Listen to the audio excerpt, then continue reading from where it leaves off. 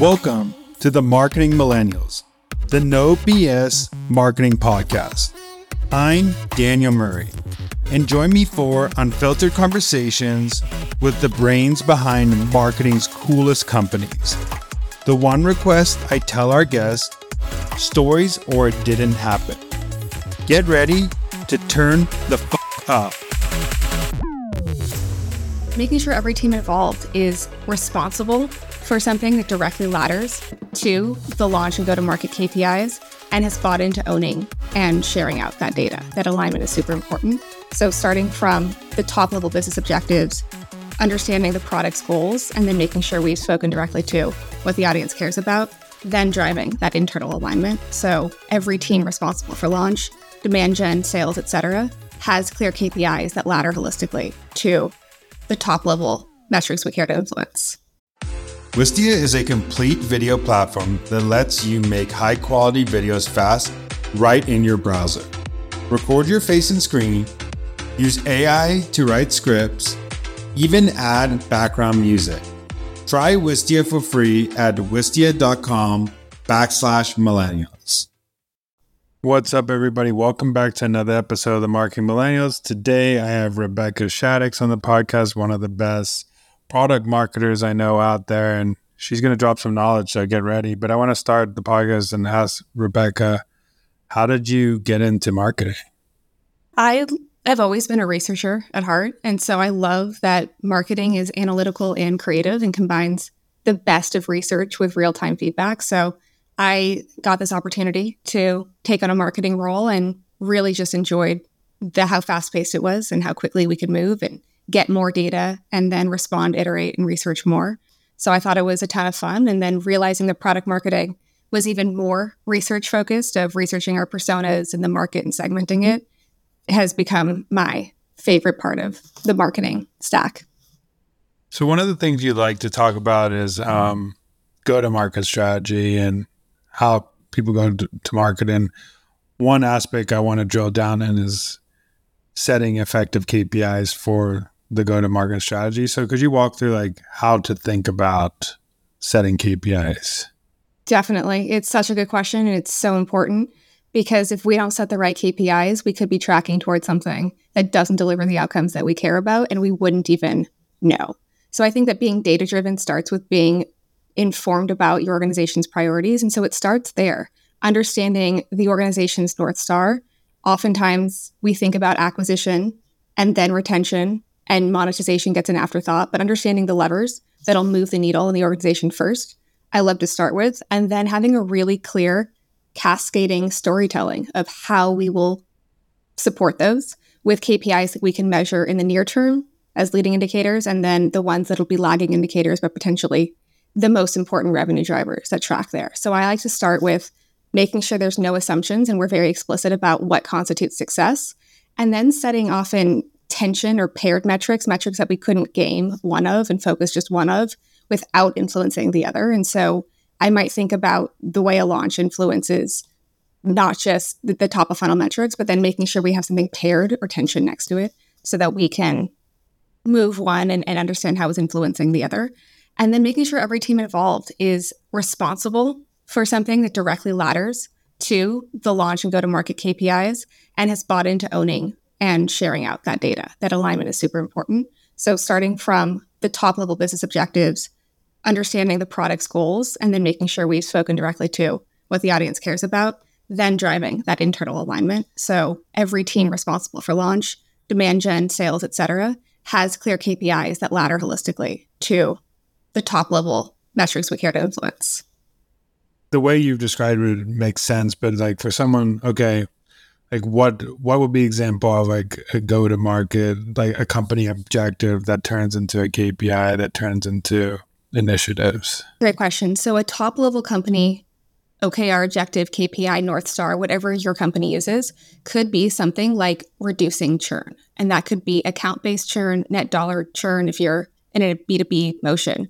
And so we could say that reducing churn, increasing net dollar retention of our accounts this quarter is the top level goal. And maybe we want to boost it from something like 85% to 90%, depending on how we're calculating it. So then we would say that adoption of a feature that's designed to influence churn, probably one that's building on a use case that we've seen adds to the stickiness and retention of a product, is even more important than the near-term monetization of that product, for example. This would be different if generating more revenue in pipeline was the top-level goal. So in this example, we're saying that reducing churn is the high-level company priority, even above net new dollar retention. And sometimes those aren't at odds, but in this example, let's say they are. So then we would say that adoption of a feature and making sure that it is having the impact on retention that we think it did. Hopefully we've done the research in advance to say when customers do X, like integrate with something, then it drives the retention of those accounts. And so then we would look at penetration of existing customer bases and onboarding new customers that we acquire through those launch campaigns as being even more important than net new near-term revenue. So then that would cascade for the metrics that the demand gen team would care about, for example. So onboarding, activation rate, those would be even more important than, right, net new dollar retention. And so that would then cascade to how we think about the campaigns that we're running and the adoption that we are trying to drive all the way down to each of the campaigns that we're running. So if we then say the important thing about a webinar that we run, for example, or an email campaign that we run is really the click-through rate and the open rate, and then making sure we're tracking that that is actually driving the activation through the onboarding cycle that we care about. That's how that story would cascade to each member of the team, starting with the most important metric is. And the upfront alignment is often harder to actually do right than we think, because it's easy to say everything's a priority. We want to drive up retention, increase win rates, increase conversion rates, drive new revenue. All of those can be true. But if we're intentional about why a product or feature is being launched, that's really helpful. If the goal is to acquire new revenue and new users, then we would say that a lot of that's a high-level company goal. Then we would have a different cascading level of priorities and KPIs that would then track to things like pipeline revenue, influencer generated from these launch campaigns. And we may pay less attention to things like activation rate in the near term as leading indicators of success, thinking about the market segment that we're actually trying to influence immediately, and then looking at the secondary objectives as maybe taking a secondary or back seat. So we optimize the entire customer journey and that user experience for what's most important. And then we're tracking if that's actually having the impact that we care about, because it's easy to do something in marketing that has downstream consequences we're not aware of. And so making sure we have that consistent retro. So the upfront kickoff is clear on what our KPIs are. We have a clear retro shortly after launch, tracking how things are going against those leading indicators. And then the lagging indicators are the ones that we want to keep tracking to make sure they're actually influencing that high-level North Star metric the way we care about it. And if not, having really clear tripwires in place. If we don't see X by Y date, then Z happens is important to set up front. So it's really clear and not kind of a scramble or finger pointing at the end what we'll do if we don't see the impact on that North Star metric that we expected. I think that's a good way to describe it, because I think what will happen is if, say, like net retention is your goal, and then demand gen starts to say focusing on acquisition, and then you're just putting more in a bucket that could leak, then it's also not saying to the people confuse that KPI, like the goal means like, hey, let's stop everything else we were doing that was working. It just means like the focus at that time is like, we're going to put extra energy towards this. We still can do the bread and butter things that have been working. We're just not saying like, okay, now the goal is to go after a new market. I want to go after a new market and do that. Because then you're like spreading resources thin. There's only certain resources that can happen. It's not saying turn things off, but just saying the focus. I want to take some your resources that you would have done to here and shift them over here, because that's the most important thing to do. Absolutely. And that decision up front can be a painful process if we have to actually force the decision. And if we don't, to your point, we risk spreading resources too thin. I like the saying, we never really test an idea. We test an implementation of an idea. So we're never really testing a value proposition or product market fit. We're testing our implementation of our ideas of how we segment and speak to that market. And it may not be clear the levers that are actually influencing what's driving it if we don't make explicit decisions up front about what we're measuring and optimizing for in the near term to track the effectiveness of a go-to-market strategy in the launch, and then how we expect it to influence the other markets downstream. I think you went over the KPI thing really well and broke it down. I think the next step so you've came up with the KPI, you've told the whole team the KPI. I think the next step of the whole thing is like, okay, now like this makes sure this like launches, like let's make sure this actually happens. So what are like the check boxes that need to happen to make sure, okay, the KPI is now happening, and now we've understood like the high level campaign that needs to go on to make this happen, and like let's align the whole team. What are some things to think about for teams to make sure that they work towards that KPI? Having a single source of truth, a go-to-market tracker. Different teams implement this differently. I've seen it done in a spreadsheet. I've seen it done in a Asana board, in a single deck. Having a single source of truth that's aligning the KPIs that we're optimizing for, to your point, and then how each team is responsible for owning and driving them is really important in a single view that everyone can reference and access. So we understand that not only has demand gen signed up to influence certain KPIs, we know the steps that they're taking and how they align and ladder to the broader launch in a very clear, easy to reference way. And different teams do that differently. Sometimes it's helpful to be prescriptive with product marketing or whoever's at the center defining what success could look like in some of those channels. But typically I find it's better to get the heads of those functions bought in and deciding which of the KPIs they want to be responsible for influencing, and make that a collaborative process up front. So they have owned and set and committed to certain KPIs, certain campaigns with certain other leading indicators that we would be tracking by certain dates. And we have this completely transparent, holistic way of communicating what's working across all of the teams involved. We used to do this all the time. We had like a tracker. Like, there's the difference between like a marketing board that you're doing and a tracker for a project that is going to have many different parties, like products involved in this, marketing is involved in this, sales involved in this, customer success, and they all working towards like this project that we're going to lift this metric. I think I want to go into the part of like, okay, now you've assigned this, to go to the marketing side of it because we're in marketing here, but you assigned it to marketing.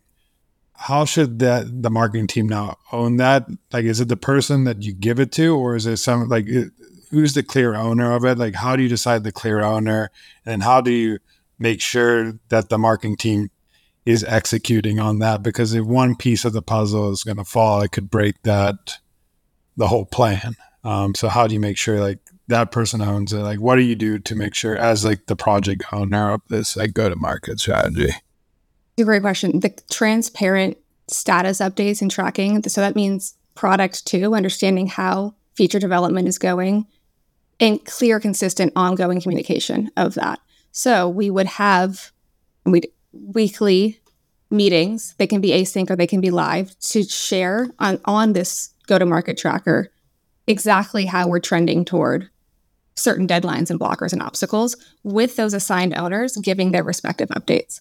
So they would share biggest priority status update, and then blockers or obstacles and how things are trending, and establish the risk too. The go, no-go meeting too, to say if we're ready for launch, I often think should be in multiple phases early on of, are we trending with a go or no-go in your department for the steps and milestones we need to take in advance?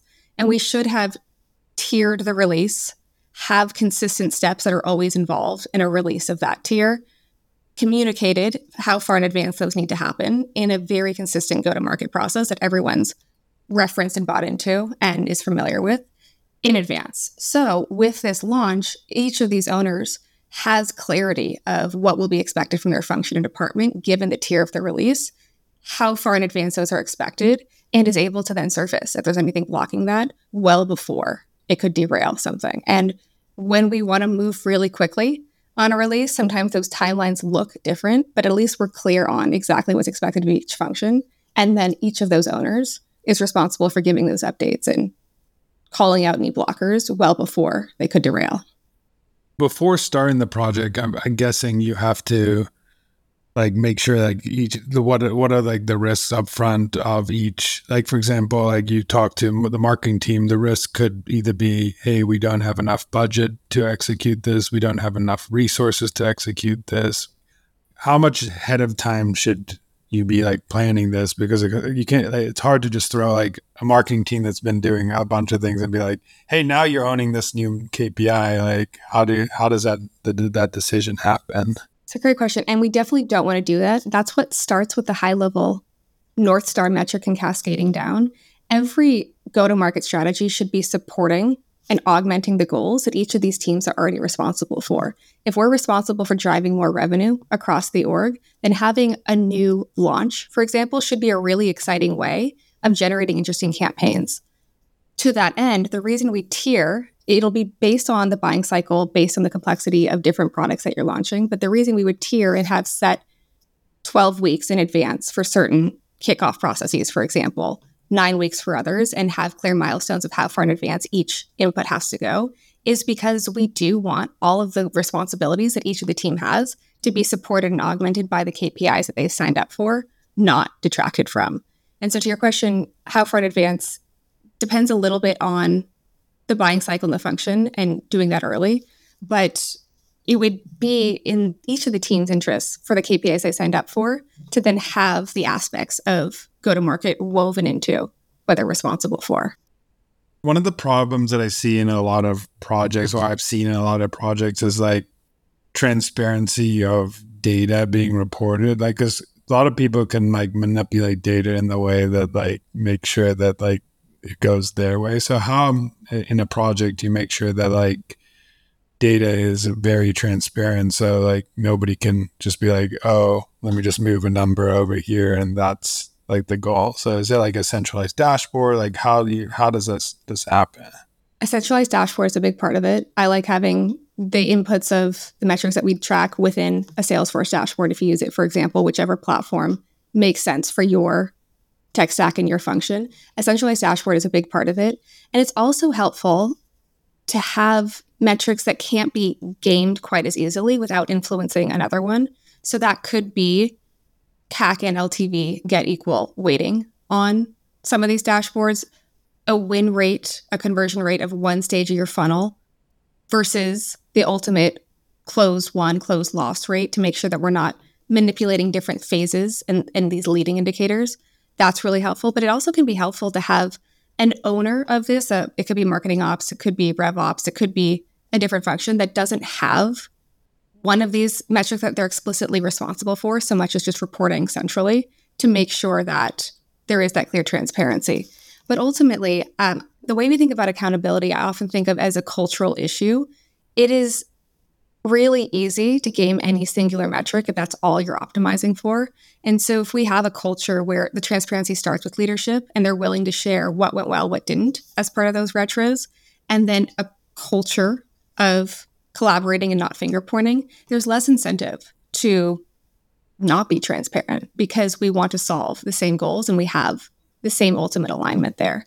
So I think often starting with the culture and making sure people feel comfortable raising if there's a risk that something will slip is a big one, and making sure people have the capacity to buy in or opt out if there's certain things that they think are a priority or not. I think one thing that you talk about a lot is, and we could talk about it now, is like how to have like an effective like retro from these different alignments. So how do you think about that? How do you think about having an effective retro? I think about it being consistent. The kickoff should make it clear how and what will retro. Have a consistent process then at a certain cadence after certain tiers of launches we do it, but also blending anonymous qualitative feedback with some early quantitative feedback so we can get a holistic sense. I like to use anonymous retro boards in advance. They are completely anonymous. What went well, what didn't, action items for now, something to do next time, and letting people submit that feedback anonymously that's then aggregated by whoever is running the go-to-market process. That's often me. And then we can share out themes of what we've heard from this anonymous feedback and then ask the room, how does that sit? Does that feel right? Is anything missing? So we're starting the conversation from a place of everyone had an equal opportunity to share their perspective and then can discuss if it feels right live, and pair that with some near-term quantitative data to say, we thought X or Y went well, but the data doesn't support that. This felt like it was a cohesive process, but we didn't hit our KPIs. How do we make sure that the way we're feeling is really in touch and more transparent with the data that we care to influence? So I think that it's important to have that blend and have been upfront again with setting the KPIs of ones that you can measure quickly so we can track how we're trending, make iterations, and then don't feel punitive. And actually, to your earlier question about how do you make sure people don't feel like they can or would game data, if we have a more iterative approach to these rolling launches of we have early teaser campaigns that we can see how they're tracking, we have early beta users and we can get good feedback that we then leverage, then people can raise if parts of the process that they're responsible for aren't going well in a way that other people can then rally to support, not point fingers at. Because if we're actually being bold and doing things differently, not every change will be a success. Some of the new messaging will have negative impacts on conversion rate on our website in the near term, for example. But if we're in the habit of checking in more quickly, then we can raise a week in, 2 weeks in, this isn't doing what we thought. How do we make sure the data is normalized and then act on it? Hey marketers, listen up. Wistia is my best kept secret for creating videos for your business. You can record and edit videos right in your browser and even use their AI to write your script. With Wistia, you can record your face and screen for videos like sales pitches or product demos. And the video editor is pretty much foolproof. Seriously, you've got to check it out. Start creating videos for free at wistia.com/millennials. That's WISTIA.com/millennials.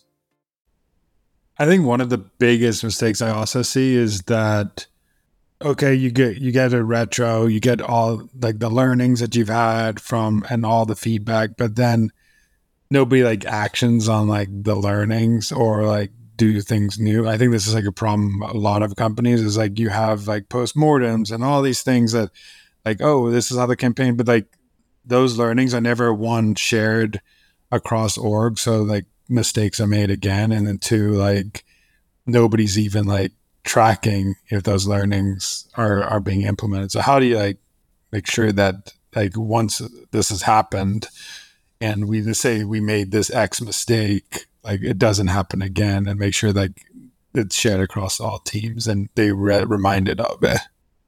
There are a couple ways that I can see, and a lot of this is cultural, and so it's not necessarily one size fits all.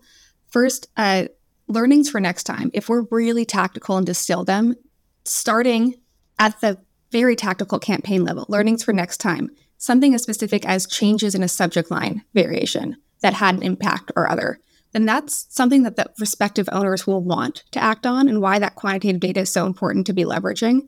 If we think of it as a learning for next time is the reason we're having what didn't go well, then it's not finger pointing or blamey. It's something we actually want to change, because if we learned doing something differently in one of our channels had a different impact with this audience now, that's something we want to act on. And so coming back to making sure that people feel bought into the process and want to act on that for their own growth and then the improvement next time, and then continuing to reference it. It is really easy when we have campaigns set and launched in advance to do something and then just quickly move on.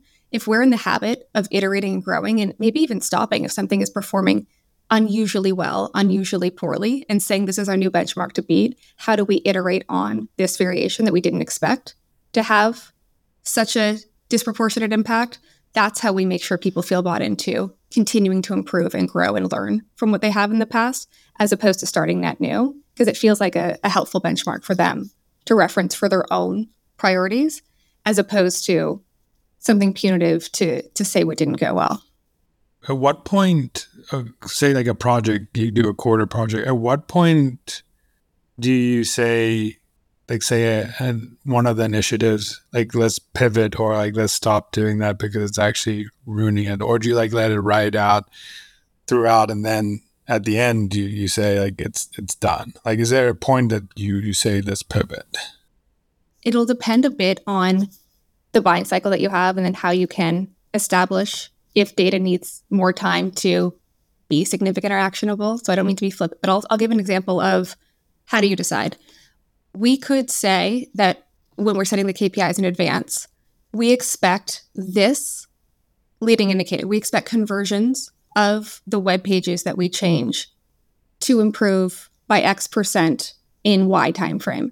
Then it's clear up front, if that hasn't happened, what our tripwire would be at what that's the point that we would say we change it. But if we set it up front, these are the KPIs we expect. This is the leading indicators. These are the lagging indicators. These are the tripwires of at certain points, if something has or hasn't happened that we expected, we've already established up front what we would do about it. So it's not a frantic in the moment trying to deliver data that doesn't say what we thought it did or trying to draw conclusions that didn't, but we've set it up front. I also think it's helpful to, just as we establish risks, that those are the things we need to mitigate, being upfront in the go-to-market process about the mistakes that we're willing to make. If we're willing to move too quickly and not have all of the tracking in place that would be really helpful, risk that some sales or CX enablement doesn't happen soon enough, that's a different situation than if we say, no, we're a bigger company and this needs to be really buttoned up. A mistake we were willing to make then may be moving slowly or not having impact on this quarter's revenue, the quarter it launches. And so just being upfront about the mistakes that you're willing to make can make it clear if something you expected to happen needs to be acted on because you've defined that that's important or it's not. I think you made a really good point of saying, are we willing to make this risk? Because I think that's where a lot of people, like a lot of disagreements happen at the end if you don't set up front, like, hey, we said this is what happened. We all agree that if this happens, it's not going to be the biggest issue because we're trying to learn here.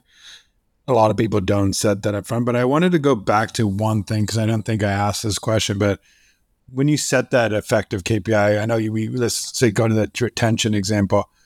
What actually is the process to figure out like what should be the right amount of change that should happen? Because I think like there's a whole thing that happens before like that even OKR becomes an OKR. Like there needs to be a lot of work done. It really is. It'll depend a little bit on the role that people have in this process. So I'm deciding basically we'll assume that your audience is primarily not the people responsible for setting their company level OKRs, but they're the ones responsible for setting the KPIs of a go-to-market strategy and telling the narrative of how they influence those. Is that a fair assumption or do we want to assume that? Okay.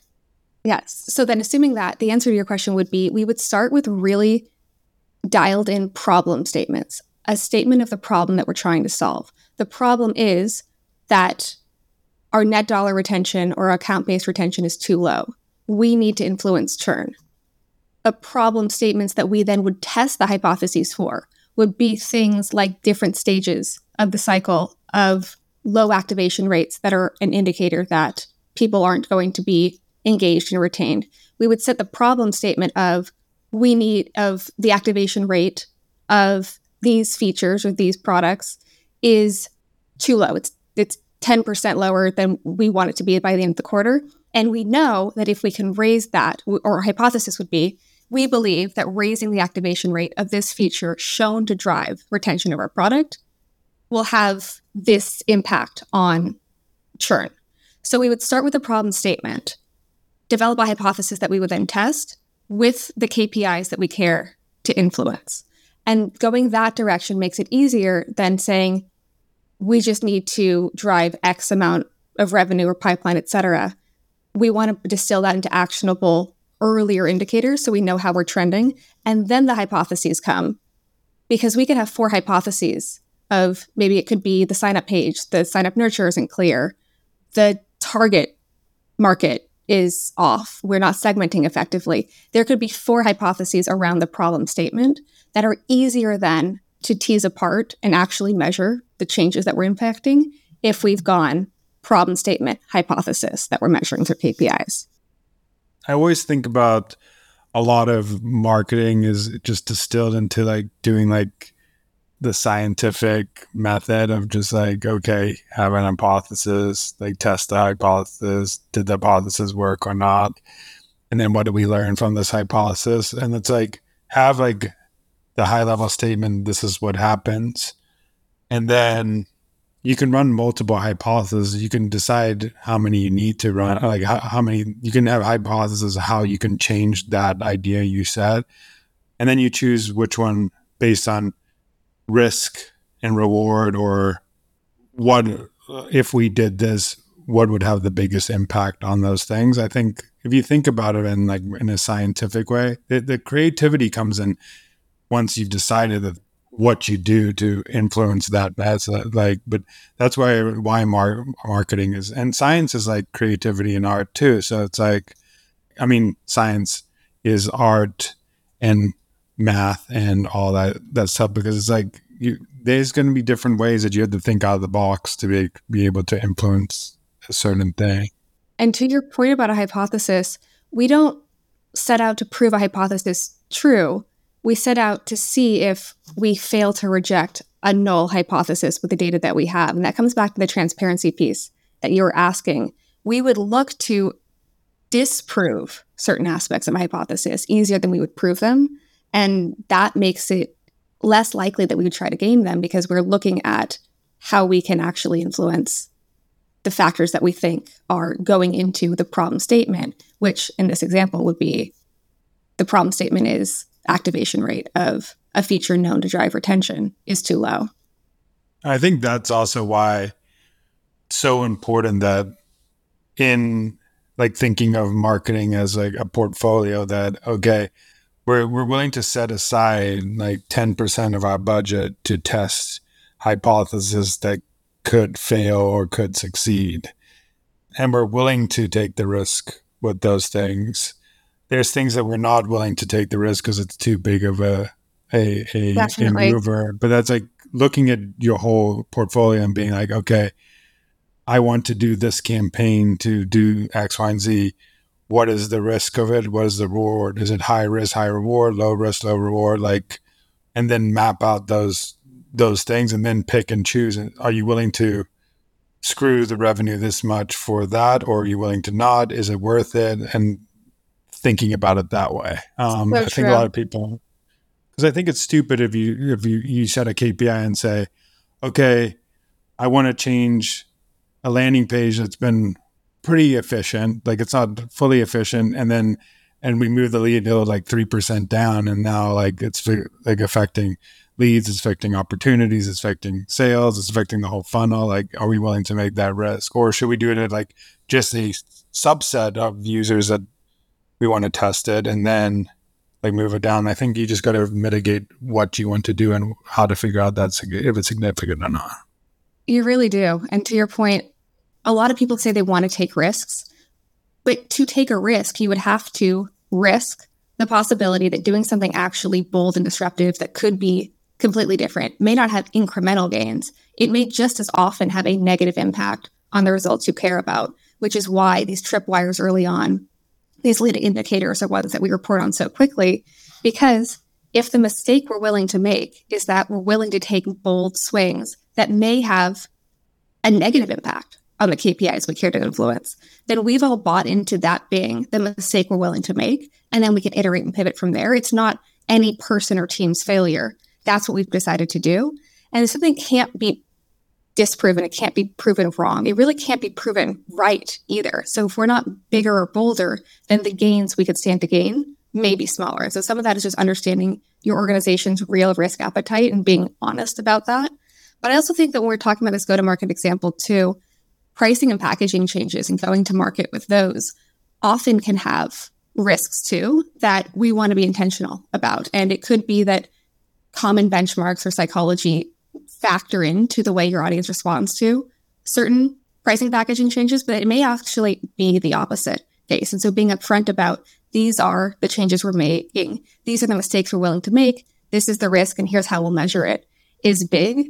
I'm thinking of a pricing packaging change that I did a little while back. And one of the risks that we were worried about was we had 3 packages within this given product. the margins of the most expensive one were really small because of how manual and time intensive it was. And so we decided to test what would happen if we only offered net new accounts, the other two packages. The big risk of that is that we were worried that removing that third option may push people towards the bottom package because now we lost this anchor point. That's not at all what happened. We actually saw that ASP almost doubled, and that was fantastic. But if we hadn't been upfront about we're willing to take the risk that we could have more new accounts go into the bottom tier with the higher margins, then we would have lost that opportunity to test that. And so just being really upfront about the mistake you're willing to make and the impact that something could have, which may not be predictable, is important. I also think you can go and say, for that packaging example, like, okay, this higher package is actually like, the margins are actually really low. The resources going to evolve is actually not worth it, that it is even more worth it to get more and more people into the smaller package because we don't have the resources to, if we got even more people into that package. So it's like, Absolutely. I think sometimes you also got to look at it like the savings part of it. Like sometimes you might upfront, you might see a lot more people buying the smaller package, but you have an opportunity to always like move someone up. But like if you don't have the resource, it's harder to move someone down than move someone up. Exactly. And you're talking exactly about making a decision up front about the KPIs that matter with the understanding that you could have a compromise somewhere else. If margins are what we're optimizing for there, and to your point, maybe selling more of a given SKU, then we have more to work with than if we were to say, no, the most important thing is the total dollar revenue that's brought in which case we wouldn't be willing to necessarily make the same sacrifice of margins given the company's growth priorities and what they're being evaluated against. Everything is like risk management when it comes to these things and deciding, is the risk worth the reward, and do you have the appetite of risk or not? It's just like seeing yourself as a person when you're investing in with your own money. It's like, am I willing to go and growth stocks that I know can have like a 40% upswing, but also can have a 40% downswing? Or do I just want to like grow slow and steady? Like what is it? But Absolutely. usually the moonshots don't come from slow and steady. So like you're going to have to take some moonshots in your plan. Or you accept that the risk you're taking is that you won't grow as fast. And so it's sometimes just a framing of the risk that you're actually willing to take versus a good idea. To your example, right? If we want a big moonshot with the possibility of massive growth, we take the possibility that we'll lose more. But if we're okay with the mistake we're willing to make is that we don't grow as fast, then maybe we wouldn't be willing to swing as hard. I completely agree. I love that analogy.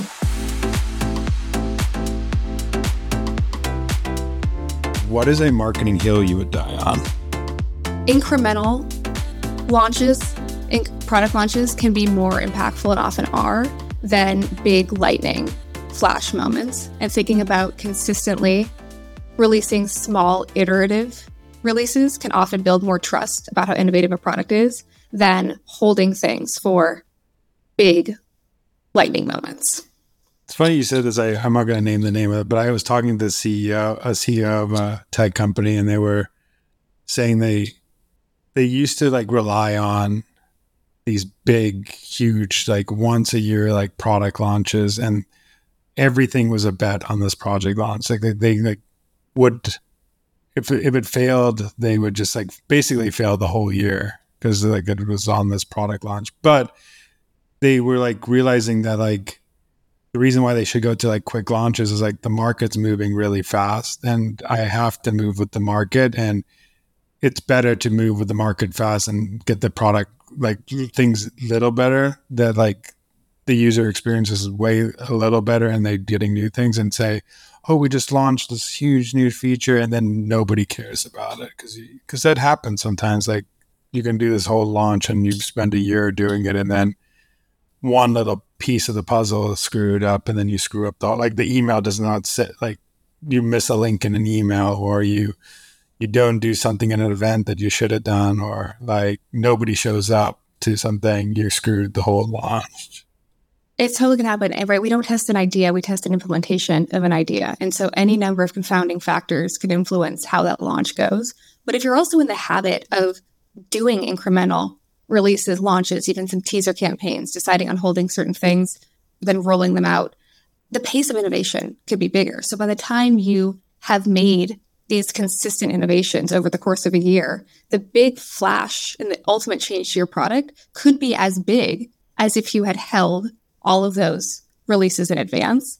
And you've built trust with your customers along the way. If something doesn't work perfectly, doesn't look perfectly, but they know that you're in the habit of consistently doing things differently, then consumers are more likely to trust it than if they buy a phone that doesn't work, for example. I also think that's a good example of the consistent pace of innovation. The way we decide to launch, sometimes little early teasers and not thinking of a singular launch event for certain products and certain releases can build more momentum than if we expect everyone to tune in at a certain point. And there can be a big keynote event, et cetera, a single moment that we drop something and it gets a lot of attention. But if we think about in advance, garnering some of those early adopters who can give us early feedback and maybe even be influential in the launch, and think about how we're continuing to rev up momentum afterwards, it's more likely just the sheer number of people who will see something and be impacted by it in a medium that prompts them to buy with those rolling thunder launches. Yeah, I think people should not be scared of, okay, yeah, we improved this small little thing that made your experience better, instead of like relying on that one moment. Because I think at the end of the day, a customer just wants to have a better and better experience. Like that's all they care about. They just want to make their lives easier. And a lot of the time they're not caring about a new feature. Maybe like one feature is like good enough for them. They just want their lives to be easy. So if you're showing them that you're trying to make their lives better, like every single week, it's better than showing like, oh, once a year, I'm deciding to make your life better. Totally. Absolutely. Yeah. Delivering what people want isn't always clear. They may not be able to tell us how they would be impacted by something before it exists, but we can see how these incremental changes, if they're delivering the experience, the value that people care about, continue to grow. And product market fit is not stagnant. It's a moving target. The market's shifting. So we often think of the product being the factor we influence in product market fit, but the market and the given product could actually be what we can influence even more if we think about how we're segmenting and how we're reaching them. So I completely agree. Last thing I have for you is, where could people find you, what you're doing, any of that stuff? Go to LinkedIn, Rebecca Shaddix on LinkedIn. Would love to see what people are up to and connect there. Cool. Anybody who's listening to the pod or has any questions, just go hit up Rebecca. I could have talked to Rebecca about 30 different subjects, but I decided to pick one of them. So she could talk about pricing. She could talk about OKR. She could talk about anything. So just know that she's your resource for anything go-to-market or product marketing. Thank you so much. It's been great. Thank you. Thanks so much for listening. Tune in next week to hear more great insights from marketing's coolest operators. If you haven't already, please consider subscribing to the Marketing Millennials podcast and giving it a 5-star rating. It helps bring more marketers into our community.